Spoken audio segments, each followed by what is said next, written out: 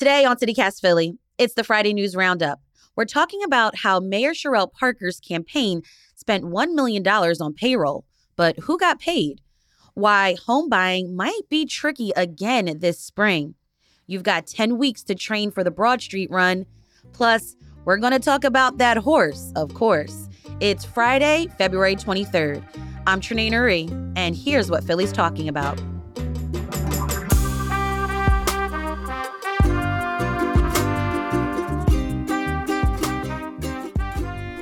Ryan Briggs, researcher on the investigations team at the Philadelphia Inquirer.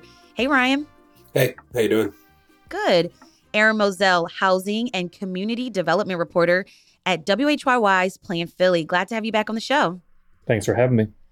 And Corey Smith, Philly-based running coach, founder of Run Your Personal Best, and a USA track and field certified coach. Welcome to CityCast Philly, Corey. Thank you. Looking forward to speaking today. Yes. Okay, before we get into the news of the week, let's have some fun with an icebreaker. So in this week's most Philly thing we saw on social media has to be the horse galloping on I-95. Did y'all see this? I guess I saw a video of the horse, but yes. Yeah. I didn't see the horse. I know that years ago there was that zebra that was on Girard. What? Years ago, we're talking like Vine days. But I don't remember what happened with the horse. Corey, did you see the horse? I did not, actually. Okay. Well, I'll tell you what happened. So according to Philly Voice, this all happened on early Tuesday morning. There's a video circulating on social media of this horse galloping full speed on I-95. And you can see drivers on the highway trying their best to stay clear. Police were able to capture the animal safely. And according to Philly Voice, the horse actually belonged to the Fletcher Street Urban Racing Club. Now, in the article, the organization says the horse may have been intentionally released and its stable appears to have been broken into. And shout out to the Philadelphia Inquirer. They somehow, within a couple of days, came out with a video game of the horse on 95. We have a link in our show notes. If you play the game, you have to make the horse jump over cones and grab cups of Wawa coffee. This is so Philly. I love it. Thank you for promoting our visuals team's work here. But yes, you can play this game. It's called Horse 95. Well, Aaron, you told us one of the most Philly things you've seen on a Philly roadway or highway, which is a zebra. So I have to ask everyone else, what's the weirdest thing you've personally seen happen on a Philly roadway or highway? There used to be a guy who would drive through West Philly who had this like ridiculously like made up car that was covered with like reflectors. But that was just his thing. Like he just wanted to build this like really flashy vehicle. And it was like top to bottom, like flashing lights and reflectors. And I always think about that guy. I'm sure he couldn't drive that for too long. Corey, what about for you? I mean, nothing particularly comes to mind. I mean, in college, we used to make fun of my roommate because he wasn't the best driver, and he once got passed by an Oscar Mayer Wiener car. So that was kind of weird, I guess. Yeah. All right. Let's get into some of the top stories of the week. Ryan, you and Anna Orso, reporter at the Philadelphia Inquirer, looked into how much money Mayor Sherrell Parker's campaign spent paying staffers on her mayoral campaign last year. And y'all found that $1 million was spent on salaries and benefits. But what you also found was that there's not much transparency on who actually got paid, right? Yeah, that's right. We rely on sort of like regular reports from different political candidates showing how much money they raised and how much money they spent. Sherrell Parker released those, but for her staff costs, she just reported kind of these like large payments to payroll services. So this would be kind of like if you were showing somebody what you spent on your credit card and you just showed them how much you paid on your statement, you wouldn't be able to see sort of individual purchases that you made. So that caught our eye for that story because that's something that in years past you wouldn't really have seen. Nowadays, it's a lot easier for anyone, a small business, a political campaign, et cetera, to work with an app or a service to kind of handle payroll like that. And so Sherelle Parker is doing what other political candidates have done, which is use one of those services. Our issue, I think, was more just, again, on the transparency side, as you said. We wanted to see, well, who are you paying? Who are your staffers? We don't know. And I think it's important for the public to know what people are advising, a mayoral candidate. And now that Sherelle Parker is the mayor, the mayor. How did the campaign respond? The campaign, I think, took the stance that what they did was legal under the letter of the law, which is true, and that they weren't really under any additional burden to provide more transparent records of what they spent, so that they didn't have to do anything else. We asked them to voluntarily release a list of, who the $1 million went to, how much they were paid, what kind of work they were doing. And these might sound like big asks for someone who has never looked at like a campaign finance report before, but these are pretty typical things that you see when you pull up that type of documentation. We could see outside consultants that the mayor had hired. We could see individual meals at fast food restaurants that her staffers had paid for and then billed to the campaign. So there's like a level of detail in these reports, but what's missing is, again, that piece of who were her closest staffers. You wouldn't be able to tell who her campaign manager was under the way that, they filed those expenses in this report. And that sounds kind of granular and, it's very detail oriented, but I think our concern was like, well, what if every campaign starts doing it that way? What if they start reporting more expenses that way? Then you're going to have a system where campaign finance disclosure rules essentially serve no purpose because everything, could just be reported as an aggregate expense. Here's $1 million that I spent. Good luck figuring out what I spent it on. Interesting. But other mayoral candidates did this too, right? Alan Dom and Jeff Brown also reported similar expenses. I think the difference that we sort of drew between what was going on there and what we ultimately reported on was that the amount that they reported was far less than Parker. She had reported more payroll expenses in this way than any recent mayoral campaign that we looked at. So they were reporting, a couple $100,000 versus around $1 million. They also did not ultimately become the mayor.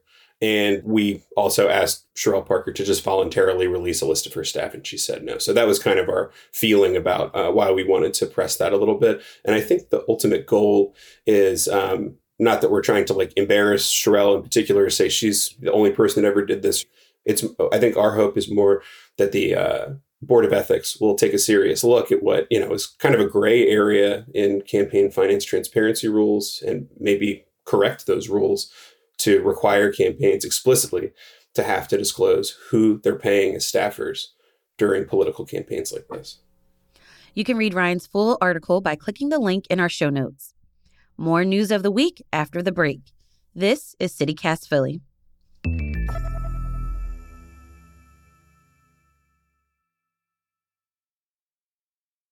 Aaron, spring is less than a month away, and it's also a big season for home buying. I'm not buying a home, though. You report that according to the January market report from real estate giant Zillow, it will be tougher than last year to buy a house in Philly. Why? So the main reason is because all of the dynamics that were at play last spring, which was also a very tough spring home buying season, are still in play. So mortgage rates are still high and home values are still high and inventory is still low. And actually, inventory is even lower than it was last spring, according to this report, by about 10%. So anyone who's looking to buy a house at this point is going to find even fewer options out on the market. So it's just even tighter than it was last year, which is hard to imagine because last year was awful for anyone looking for a home. Yeah. So are you saying that a part of this, too, is that would-be sellers are maybe staying put in their Philly homes longer? That's right. That's what's driving the inventory crisis that we have, because there are a lot of folks who, for example, refinanced during the pandemic, got a great mortgage rate, a lower mortgage rate, maybe, as low as 2-3%. And so they're probably not going to be that interested in buying a new house at 6 or 7% and raising their mortgage payments. So they're staying put. Some of them don't want to. There are folks, who maybe had a second kid and need to upgrade, and space is tight, but just can't afford to upgrade at the moment, and so they're staying put. And it doesn't mean that Philly's market is not hot. It's actually the opposite. Homes are selling very quickly. There's a lot of interest in buying homes in Philly because of its historic affordability. It's still a place that you can buy a home for a reasonable price compared to other big cities around the country, especially the East Coast. But yeah, there's just not that much to buy, and so if you're in the market, it's going to be a tough challenge for you to get into something. Now, I'm curious, do you know if there won't be a lot of options for would-be home buyers in Philly? Are they looking to the surrounding counties instead? They may be, but, in some of the data that I've seen about, Montgomery County and other collar counties, it's more expensive to buy a basic home. You need to make more money than you do in Philly to afford one of those homes. So, I mean, if they got it, great, but there's a lot of people in Philly who don't. And so it's sort of a standstill until really those mortgage rates come down. Any sense on when it could be better to buy a house in Philly? I wish I could tell you that it's going to get better soon, but no one has told me that. The expectation is that these trends will remain in place through the end of this year. Maybe they'll get better next year. The issue that you have is when they do come down, that will release a lot of pent-up demand, which will mean home prices could go up even further. So it's sort of this vicious cycle that we're in right now. And a lot of people are pretty frustrated with that. And it's hard to really give anyone any good news at the moment. Well, we'll be looking for that. Thanks, Aaron. You can read Aaron's full story by clicking the link in our show notes. Corey, we are 10 weeks away from the 2024 Independence Blue Cross Broad Street Run, which is happening on Sunday, May 5th. This is the annual 10-mile race along Broad Street that starts on the Central High School field grounds at Broad Street and Somerville Ave, and it ends at the Navy Yard. Thousands of people all over the city, region, country, world run in this race. Registration for the 2024 lottery is now closed, but there's other ways you can kind of get in if you want to. But there's just as many people cheering and passing out water and Gatorade to runners along the route. I love this event. It's so electric. Corey, how many times have you run this race? I can't even count, to be honest. to be honest with you, many times. I mean, Many times. It is. I always say it's the best 10-miler in the country, maybe one of the best races. It really is. Brings Philly out in full force. Yes, I've done it 3 times. Congrats. And I love how the whole city just comes together. One year I did not run, but I did volunteer at Broad and Allegheny with my son and daughter's football and cheerleading team, the North Philly Aztecs. We passed out water. It was so great to cheer for the runners. So Corey, you actually broke down in the Philadelphia Magazine how runners can train for this race based on various skill level. You have one for the beginners, the intermediate, and the advanced runners. So for the beginners out there, 10 miles could be intimidating. What should the newbies do to prepare? I think first I say you can do this. Absolutely. I've worked with, people that haven't run a step before and they've decided to do Broad Street and they've completed it successfully. So, if you're thinking that this is going to be a challenge, it will be, but you can absolutely do this. So, for the beginner, I guess I would recommend trying to find a training plan like the one that's in the article that I wrote. And, taking a look at it before you start, and then just, taking a look at the first week or two and being realistic with your expectations and where you are at the moment, and just making sure that that is something you feel you can do. I love that you say, make sure that you rest, take it easy, because this is you got to pace yourself, right? Yeah, totally. So it's you're going to have hard days. The equation for getting better is stress plus rest equals growth. So although it can be exciting to kind of get started and you want to do it every single day, it is important to, make sure that you're incorporating some rest days into your training to allow your body to recover. Now, what about runners who have done the race before? How should they approach training? They can be a little bit more aggressive with their training. it's always good to have a training plan to follow instead of kind of doing it ad hoc. So again, there is a training plan in there for the more advanced runner, but once you become a more advanced runner, you can start to layer in things like speed work, hill work, a little bit faster running.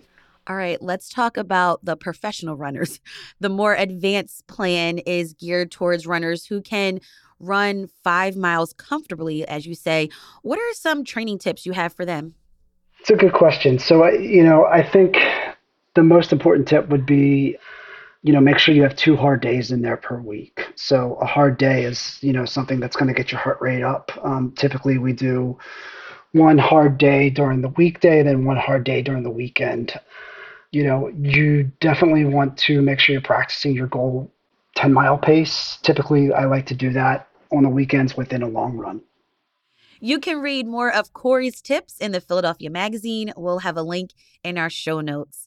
All right, Corey Smith, Philly-based running coach and founder of Run Your Personal Best, Aaron Moselle, housing and community development reporter at WHYY's Plan Philly, and Ryan Briggs, researcher on the investigations team at the Philadelphia Inquirer. Thank you all so much for joining me on CityCast Philly.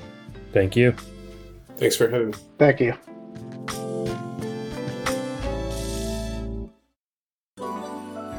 It's time for the tip of the week, where we share a life hack for living in Philly.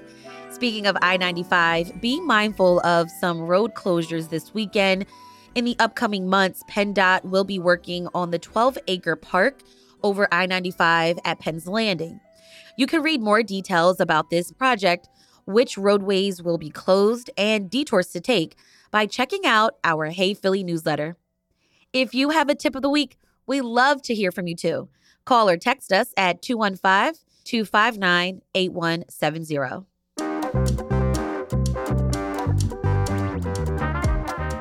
That's all for today here on CityCast Philly. Our executive producer is Laura Benchoff. Our producer is Abby Fritz. Our Hey Philly newsletter editor is Asha Prahar. And our host is me, Trinae Nuri. Music is by Philly's own Interminable, with additional music from All the Kimonos and James Weldon. If you enjoyed the show, tell a friend, rate the show, leave us a review, and subscribe to our morning newsletter, Hey Philly. We'll be back Monday morning with more news from around the city. Have a great weekend and be safe, y'all. Bye.